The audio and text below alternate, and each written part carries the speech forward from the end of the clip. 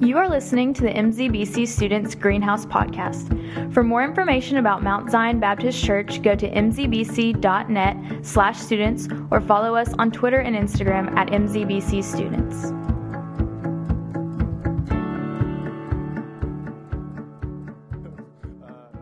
There's that. That's okay.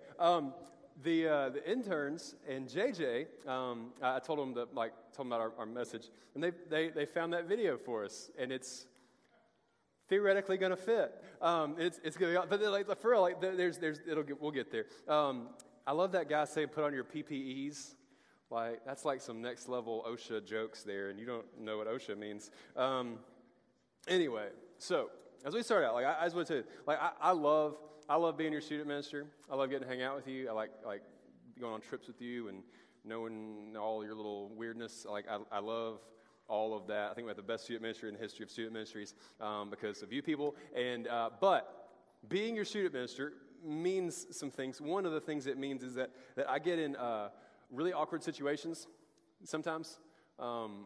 Sometimes it's just talking with you because you're just awkward, and that's a lot of them. That's probably the majority of them. But then there's other weird situations where like a girl will come up to me and ask me a question about a guy in our student ministry, and they're like, "Hey, should I date him?" That puts me in a weird situation, right? Because like I want to have all of your backs. I'm for all of you, but the answer is no. Like sometimes it's just no. Like you totally, that guy's awful, but I can't tell you that. You know, like you really should run, but I can't. It's awkward, right? There's another one. This one happens with some regularity. You guys asked me to do the reference letter thing. It's usually for scholarships. And so, like, you get to be a junior, senior, whatever. You start asking me to write reference letters for you, and I try to make you sound like you are deserving of not a $10,000 scholarship. They should increase it to like $25,000 because you were such a great human being. It hasn't happened yet, but that's my goal. And so I try to write these things and make you sound awesome and glorious. And then there's like job applications and stuff. But sometimes more than one person will ask me to write a reference for the same thing. And then I just pick one of you. No, I'm just kidding. I pick my favorite, and I just say they're awesome. And these other two people, I just like seal the envelope real good. And that's not what happens. But I mean, because there's like that whole, I don't want to play favorites with you. I want you both to get the scholarship, right? But if there's only like one thing, it's a tough deal for me. So the key there is like don't like talk amongst each other, figure out who's like. Britton's going to get my reference, and then you get somebody else to write somebody else's. Because I want, you want to be for all of us. There's awkward situations, and it's funny because there's so much of us, like so much of our world, really depends on how good you are, like your resume, and how awesome you can sound in a reference letter, and that determines how much scholarship money you can get, which determines what school you can get into, which determines how good of an education you can get, which determines which master's program you can get into, and determines whether you can be an astronaut or not. Okay, like that's how this kind of works. It's all based on you and your resume and how good you at least appear stacked up to everybody else. And then Jesus comes, and he has this way of taking your resume and all of your glory, all of the stuff that you've worked so hard for yourself, and all of your confidence, and all of your self-esteem, and all of the stuff that you're so proud of, and putting it on a 100-ton crusher thingy and just smashing it. Like there's a part of this where he's like, I'm just really not interested in your resume at all. In fact, it's sometimes exactly the opposite of that. This is the exact situation that we find Jesus in Luke chapter 4. We're continuing our march through the book of Luke, and we're at this passage in Luke chapter 4 where this is exactly the case, where Jesus takes somebody's resume and smushes it. And basically says, I'm not interested in how good you are. I'm not interested in how fantastic you seem or how anything you are. I'm just not interested in that. And he just crushes it. It doesn't really go well. It doesn't go well. So it's Luke chapter 4, beginning in verse 14, and goes all the way down through 30. All right, and so I'm just going to kind of like tell you the story of a lot of it because it's a lot to read. And then some points we'll zoom in and actually like read text there. So in Luke chapter 4, verse 14, we just came out of last week where we talked about how Jesus was led by the Spirit out into the wilderness, and he was tested for 40 days, and there was this whole temptation scenario. And before that he had been baptized by John, and the Holy Spirit had landed on him in like a physical, tangible form, and how the Father had spoken audibly and over him, that you're my Son with whom I'm well pleased. And so after that, Jesus is kind of legend. Like he's getting a little bit of, not a little bit, there's some momentum behind him. There's stories being told, like people are hearing about him. So he does his baptism thing, and people see and hear it, and then tell other people, they hear of it, and then Jesus begins kind of his public ministry. So he kind of comes back to his home region, like your region is North Alabama. So this would be Jesus like coming back over to North Alabama, and he starts teaching around in all these synagogues. Synagogues are like Jewish churches, all right? And that's like they have services there. And so he starts teaching around, and the way he would teach, with the authority with which he would teach, people started noticing and telling other people and getting excited about it. And then he started performing his first miracles at this wedding in Cana, and people start hearing about that, and there's all this like these stories that are being told of Jesus.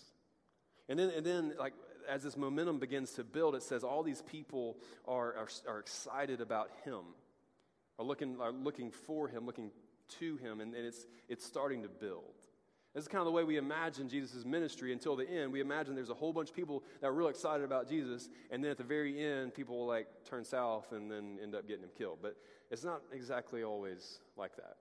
So then Jesus is starts traveling around North Alabama, right? But you get it. And then he makes his way back to his hometown.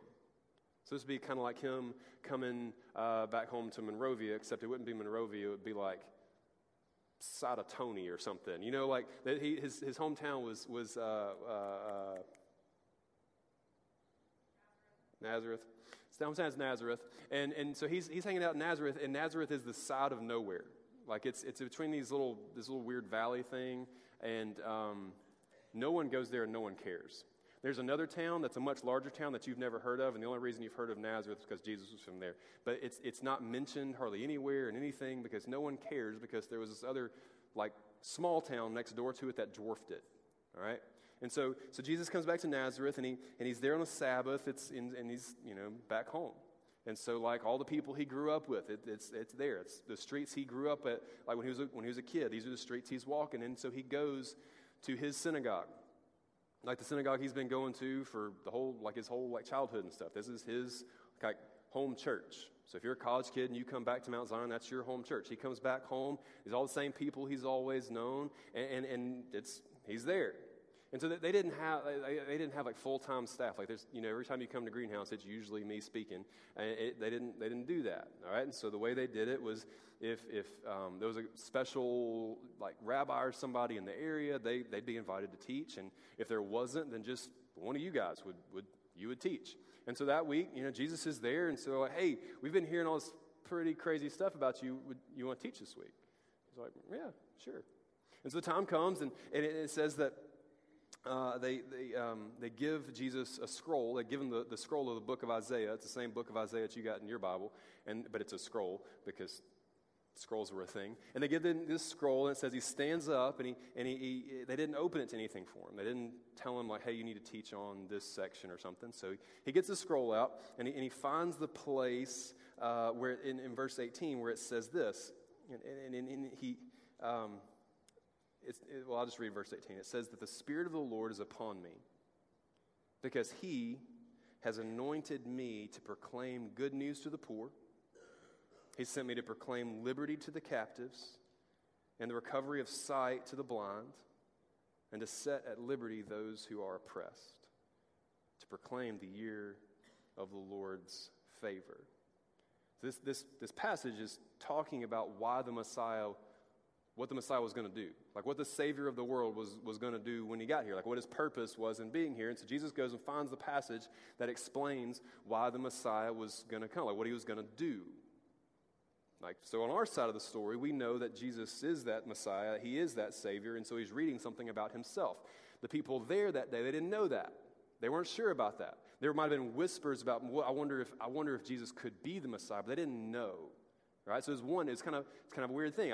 So if you're sitting there out in the chair or whatever, and Jesus stands up to read this thing, you might be wondering, some people are wondering if this guy is the Messiah. Then he stands up and he reads a passage about the Messiah, and you're like, what are you doing? Right? It's like, what are you trying to say? It says he reads this, and he does this like hilarious Jesus move where he just rolls it back up, gives it back to the attendant, and goes and sits down. Message over. I read that. It's 2 verses. And he goes and has a seat. And it's just silence. Just like, you could hear a pin drop silent. It says in verse 20, that everybody is their eyes are locked on him. Now, Jesus just has this dramatic pause moment where he's like, I'm just going to leave in tension what you've heard about me, what you're wondering about me, and then I'm just going to read this passage. I'm just going to leave that here for you. I'm just going to go sit down. And it's like almost everybody in the room is looking at him. They're like, so? What are you trying to say something, or are you just like that passage a lot? Like, is that your life verse? Like, what are you doing? Like, what are you doing? And so finally, he speaks. Lets the pause hang, and finally he speaks. Verse 21, he says, today, this passage has been fulfilled in your hearing. It's a fancy way to say, yep, that's me. That whole Messiah, the one that's been promised for 1,000 plus years, like forever. Like, yep, it's me. So I'm the fulfillment of that. He just makes this truth claim that, what you heard's right. I'm the Son of God. I'm the Messiah. Ta-da! Right? Do you think that was a quiet moment in that synagogue, that moment? Like a human being just made a truth claim that they were the embodiment of the fullness of God, the exact imprint of his nature, that he was the one who had come to set free the captives, to set free the oppressed, to bring good news to the poor, to bring sight to the blind, and that's me. That's not a quiet moment. That's one of those moments where everybody starts murmuring or talking or something. Like if I were to say, tell the person next to you the weirdest thing you've eaten in your life. Usually when we do stuff like that, we do something, and if I ask the wrong question, you guys won't stop talking to each other. Like if I say something that's too funny, then you just lose it, and I have to just kind of stand up here by myself for like a minute and a half and wait for you to where I'm in Greenhouse. Okay. Back up here, right? And we have to kind of wait sometimes. And Jesus does this. He says, I'm the fulfillment of that passage. It's been fulfilled in your hearing right here. I'm the Son of God. And everybody kind of loses it for a minute. And then finally he has to quiet them down, and then he starts poking the bear a little bit. So there's an excitement there. If they're hoping for this and they've been wondering about this, and now it's been confirmed, and there's a level of excitement. And that's what they're murmuring about. They're talking about can you believe this? Could this possibly be true? It's they're I don't think they're upset about it yet. And then he starts poking the bear. So he my page turned. There it is. He rolled up the scroll. He gives it back to him. They said, it's fulfilled in your hearing. And it says that all of them spoke well of him. All of them marveled at the gracious words that were coming out of his mouth. And they said, is this not Joseph's son? I've heard that taught like that was like a bad thing. Like, isn't this Joseph's kid? Like, we know Joseph. He builds chairs. Like, he built my dining room table. Isn't that his kid? Like, I've heard it taught like that, but I don't think that's what the passage is saying. They spoke well of him. They marveled at the gracious words that were coming from his mouth. And they said, isn't this Joseph's son? It's almost like they're saying, can you believe this is Joseph's kid? Can you believe this is Joseph's kid? Like the one we've heard about, the one that did these miracles, the one that's teaching with this authority, the one that's claiming to be fulfilling the prophecy in Isaiah. Like, can you believe this is Joseph's kid? This is our hometown boy. Like, I taught this kid Sunday school. I mean, can you believe that this is Joseph's kid? I don't think they're upset yet. And so then he starts poking the bear, and he says in verse 23, he says, doubtless you'll quote to me this proverb, physician, heal yourself. What we've heard you did in Capernaum, do here in your hometown as well. He's like, so I know what you're thinking. I know what you're thinking. I just told you I was the Messiah. You've kind of heard some of the kind of the legends and stuff. You want me to do something cool, don't you? Everybody's like, I mean, if you're offering, that'd be awesome. Yeah, like, why not, right? I mean, if Jesus were here, would there not be something inside of you that just wanted to see something insanely miraculous? Yeah. I mean, it makes belief real easy when he starts doing, So he's like, I know what you're thinking. You're thinking that phrase that we use, that physician, heal yourself. You get what that means, right? Like if you're a doctor and you're always sick, then you're probably not a very good doctor, right? It's like, so if you're saying you got the skills here, then let's see some evidence. Let's prove it. So if you're saying that you're the Messiah, then prove it. Prove it. That's something that we're all too used to hearing from people. Especially before people now, like they come to a point where they trust it, they place their faith in Jesus. Before that, they want him to prove it. They want him to dance. They want God to do something in a tangible way that precludes faith. That where I don't have to have faith because I saw him do this thing, and if he'll jump through my hoop, if he'll dance for me, then I'll believe because I've seen it. I don't want to have faith. I want him to dance. And basically, what he says is not going to happen. Basically, he says, I know what you're wanting. I know that you're going to want me to prove it to you. And I'm just telling you, it's not going to happen today.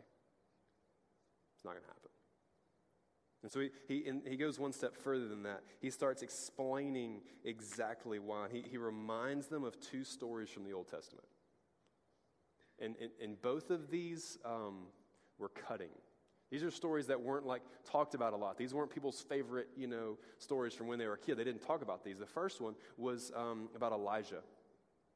And he reminds them that Elijah was sent to take care of a widow during this really long drought. There's a big famine, and God was taking care of Elijah, and he took care of this widow that Elijah was with at the same time. And he points out that the widow was not one of the insiders, was not one of the churchy people, was not one of the Jews, was not like in Jerusalem or something. And he says there's a whole bunch of widows that God could have taken care of. He could have sent Elijah to a whole bunch of people, and he didn't. He sent them to an outsider. He sent Elijah to an outsider. He didn't send it to one of the insider churchy people that are hanging out in synagogue in Nazareth. I sent him to an outsider. And he goes one step further. It's a worse story. He reminds them that the prophet Elisha, he was sent to heal a leper. Somebody had leprosy. It's like a really awful skin disease. And he said there was a whole bunch of lepers in the people of God, the churchy people, the people that think they're following the rules, the people that might have deserved it. You ever feel like you deserve stuff from God? So there's a whole bunch of people that it would have seemed like they would have deserved it, but Elisha didn't heal them. He healed Naaman. He was a commander of a Syrian army, like Syria, like travel ban of refugees from Syria because we're afraid of terrorists. Syria, commander of a Syrian army, like legit Syrian terrorist. God healed him. He's like, there's plenty of lepers God could have picked. Plenty of people that would have seemed like they would have deserved it. Plenty of people with a better resume than a Syrian terrorist. And God healed the Syrian terrorist. Isn't that interesting? He's looking at a bunch of people that had the right resume. He's looking at a bunch of people that were doing the right thing. Man, they were in synagogue on Sabbath. They were there on time. Like, they shook everybody's hand when the greeting time came. They did all the right little things. They had it down. They were trying to follow all the rules. And they were doing a good job of following the rules. And they were proud of themselves for following the rules. And he says, hey, look, I want to remind you, God's not interested in your resume. God repeatedly has gone after the poor. He's repeatedly gone after the oppressed. He's repeatedly gone after the spiritually blind. Like he's repeatedly gone after the people with the worst resumes. And you guys have a great resume. And I'm just telling you, like, if you're wanting me to dance so that you can have me prove it to you, I'm not going to do it. It's not going to happen. He's like, did you miss the Isaiah passage? Because we read that, we read that together. And we got those words, that the poor, the captives, the blind, the oppressed, and we kind of just glance over that. We kind of skip to the end where it's that the Messiah was going to come to proclaim the year of the Lord's favor. But it's to whom? Who is the Messiah coming to proclaim the year of the Lord's favor? Who is he coming to proclaim the good news to? Let's look at it again. It says, first to the poor. These are metaphors. So it says, first to the poor. This is spiritually poor. So spiritual poverty means that person who possesses spiritual poverty, who is spiritually poor, recognizes that they don't bring anything to the table. They don't have anything to bring before God. Like my best effort is trash before him. Like I'm not good enough. I have nothing of value to offer to God. I don't have anything at all. I don't think many of us believe that. I think a lot of us think that we are good people, we do some good things, and so God is going to be happy with us because we do some good things. He didn't say people who do good things. He said people who are spiritually poor. He said he was going to bring freedom to the captives. Captives is people who are literally in bondage to sin and know it. Those who are wrapped up by, that are enslaved to sin and can't rip away from it no matter what they do, where they know that they need outside assistance. He's like, I'm not coming for the people that feel like they've conquered sin on their own. Feel like in their power and in their greatness that they've figured this out and they don't need any help.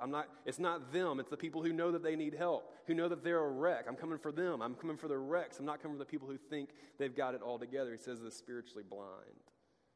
Those who just dwell in darkness and can't see a path forward and can't see a hope and can't see a future. Those people who recognize that unless something happens, unless God intervenes, that I'm lost. I can't do this. I'm not coming for the people who can see their future and they've got this thing planned out. They know exactly what they're doing, and if they just invest in their 401k from the time that they're 23, they're going to be able to retire when they're 54, and it's going to be beautiful. I'm going to have this perfect little life, and I'm going to have a 3-story house, and it's going to be glorious. I'm not worried about that. I'm the people who can't see through the end of the day without me. And then the oppressed,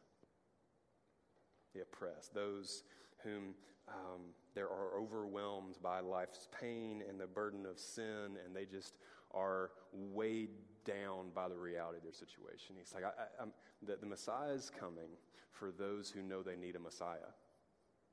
Like salvation is coming to those who know they need a Savior.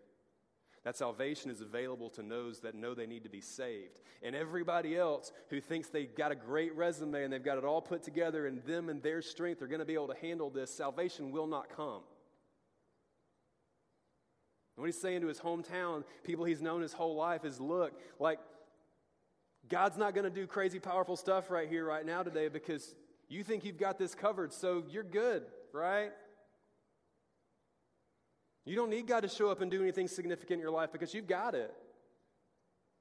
So don't whine about it.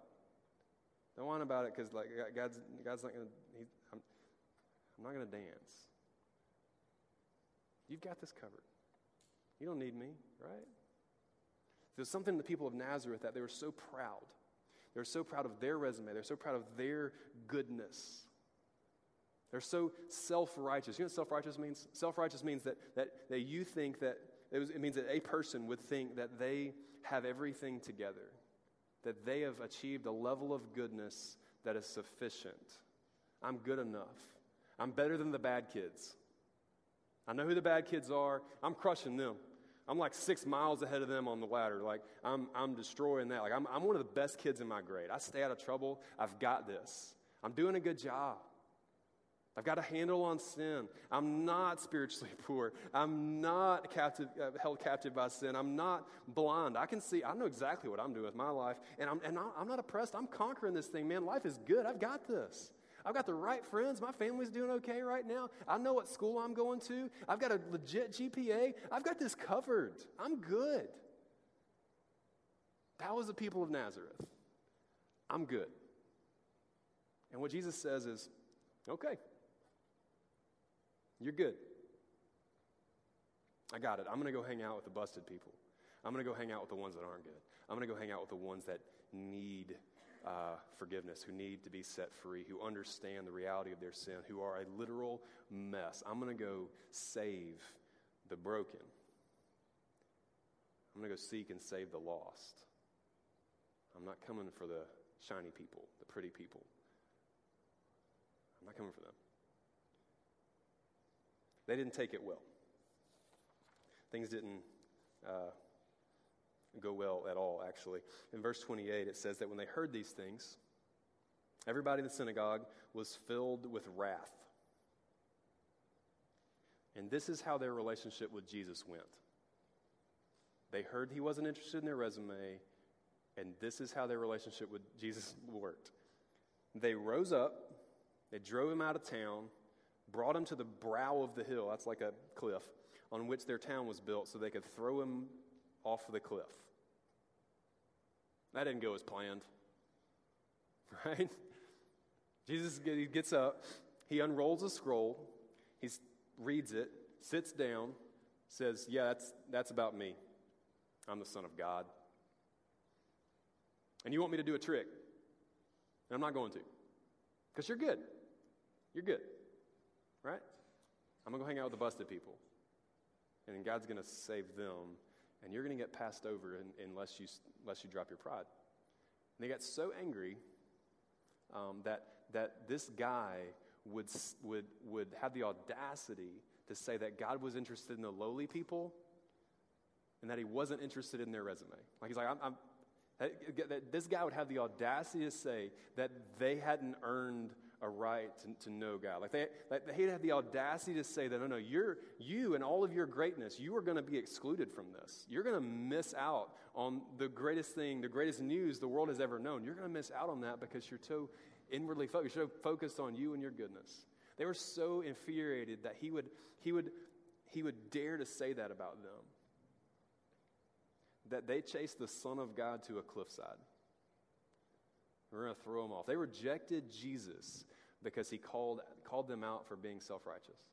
They rejected Jesus for saying in all of their goodness they weren't good enough. And then they got their miracle. They did get him to do something. They did get him to do something cool. They're like, hey, we're going to need you to do something cool so you can prove it to us. And he says, no. But then he gets to the cliffside, and then he does something cool. It says, but passing through their midst, he just went away. It's like, hey, that miracle you wanted? Watch this. Bye. They got their miracle. And their miracle was him disappearing out of their life.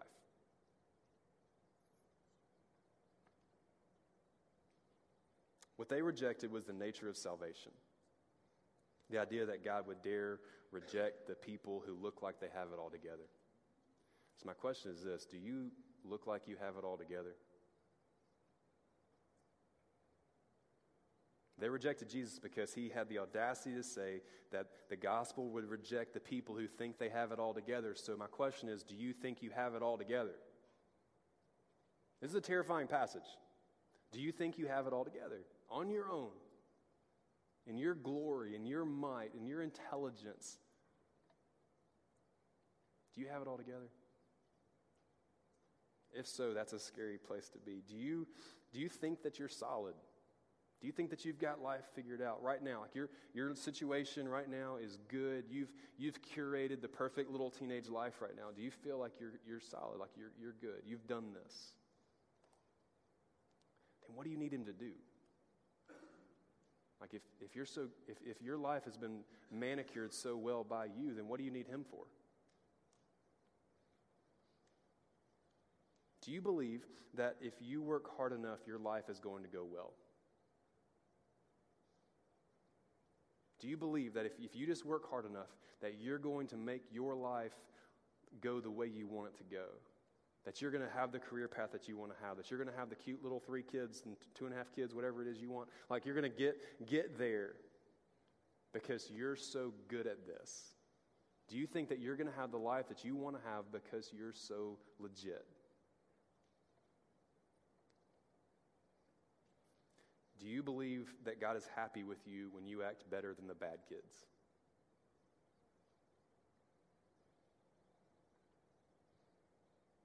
So did they.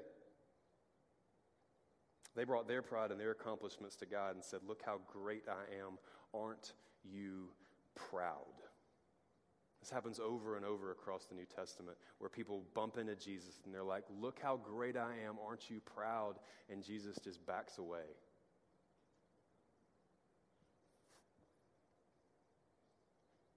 Jesus came to proclaim the good news to the poor, liberty to the captives, to give sight to the blind, and to set free those who are oppressed. So my plea is for all of us to look hard at our souls, to hold the condition of our heart up against the holiness of God, to see if there is pride and self-righteousness welled up in us, and if so, recognize all of that pride and all that self-righteousness and all that self-worth as sinful,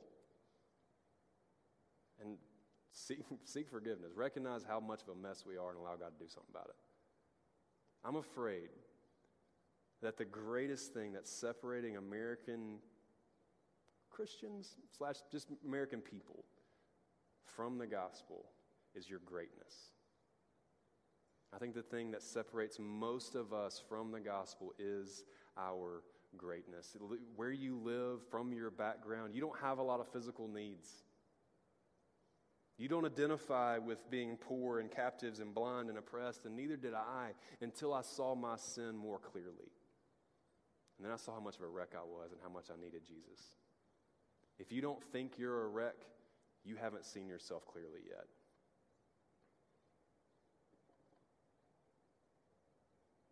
Do you look like you have it all together?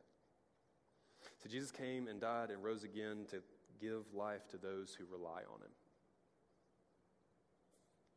So are you relying on Jesus, or are you relying on yourself? Let me pray for you real quick. Our band's coming up, and they're going to lead us a couple of songs. But just before we pray, I just want you to bow your head and close your eyes and just ask yourself some of those questions, man. Am I relying on myself? Have you? Just be honest with yourself. Like, are you counting on yourself to pull yourself through? Do you know what you need Jesus for? Because if you don't, that probably means you don't have him. That probably means you're lost. So just ask yourself, like, am I relying on myself or am I relying on Jesus? And if the honest answer is that you're relying on yourself, then you need to talk with me or one of our leaders or a friend or something about what it means to follow Jesus, what it means, what Jesus has to say about your sinfulness, and we can try to help you come to a point where you see yourself the way we see ourselves and see Jesus in the way that we see him, as the one who has put broken, prideful, arrogant people back together. Who's come for us as the poor, as the captives, as the blind, as the oppressed, and he has set us free. We want you to know Jesus the way we know Jesus. So all you have to do is you have to walk up to an adult or a friend and say, hey, can we talk? And we'll help you figure out where to go from there. That's all you have to get out. You just walk up to an adult or a friend and say, hey, can we talk? And we would love to tell you about what it means to follow Jesus. I want to pray for you. God, this message terrifies me. That the people who thought they had it together, that thought it was that they had figured life out, were the ones that were going to be passed over. And the ones who knew they didn't have life figured out were the ones that were going to find Jesus. God, I want to find Jesus. I want to walk with him. And so help me and all of us to see clearly our sin, our need for a Savior. God, we don't want to be the people that chase Jesus off the cliff and are mad at him because saying we're not worthy, like we're going to get passed over. God, we want to be the people who meet him, who know him, who are saved by him, who are set free by him, who glory in him. God, help us not to glory in ourselves. It's in your son's name I pray. Amen.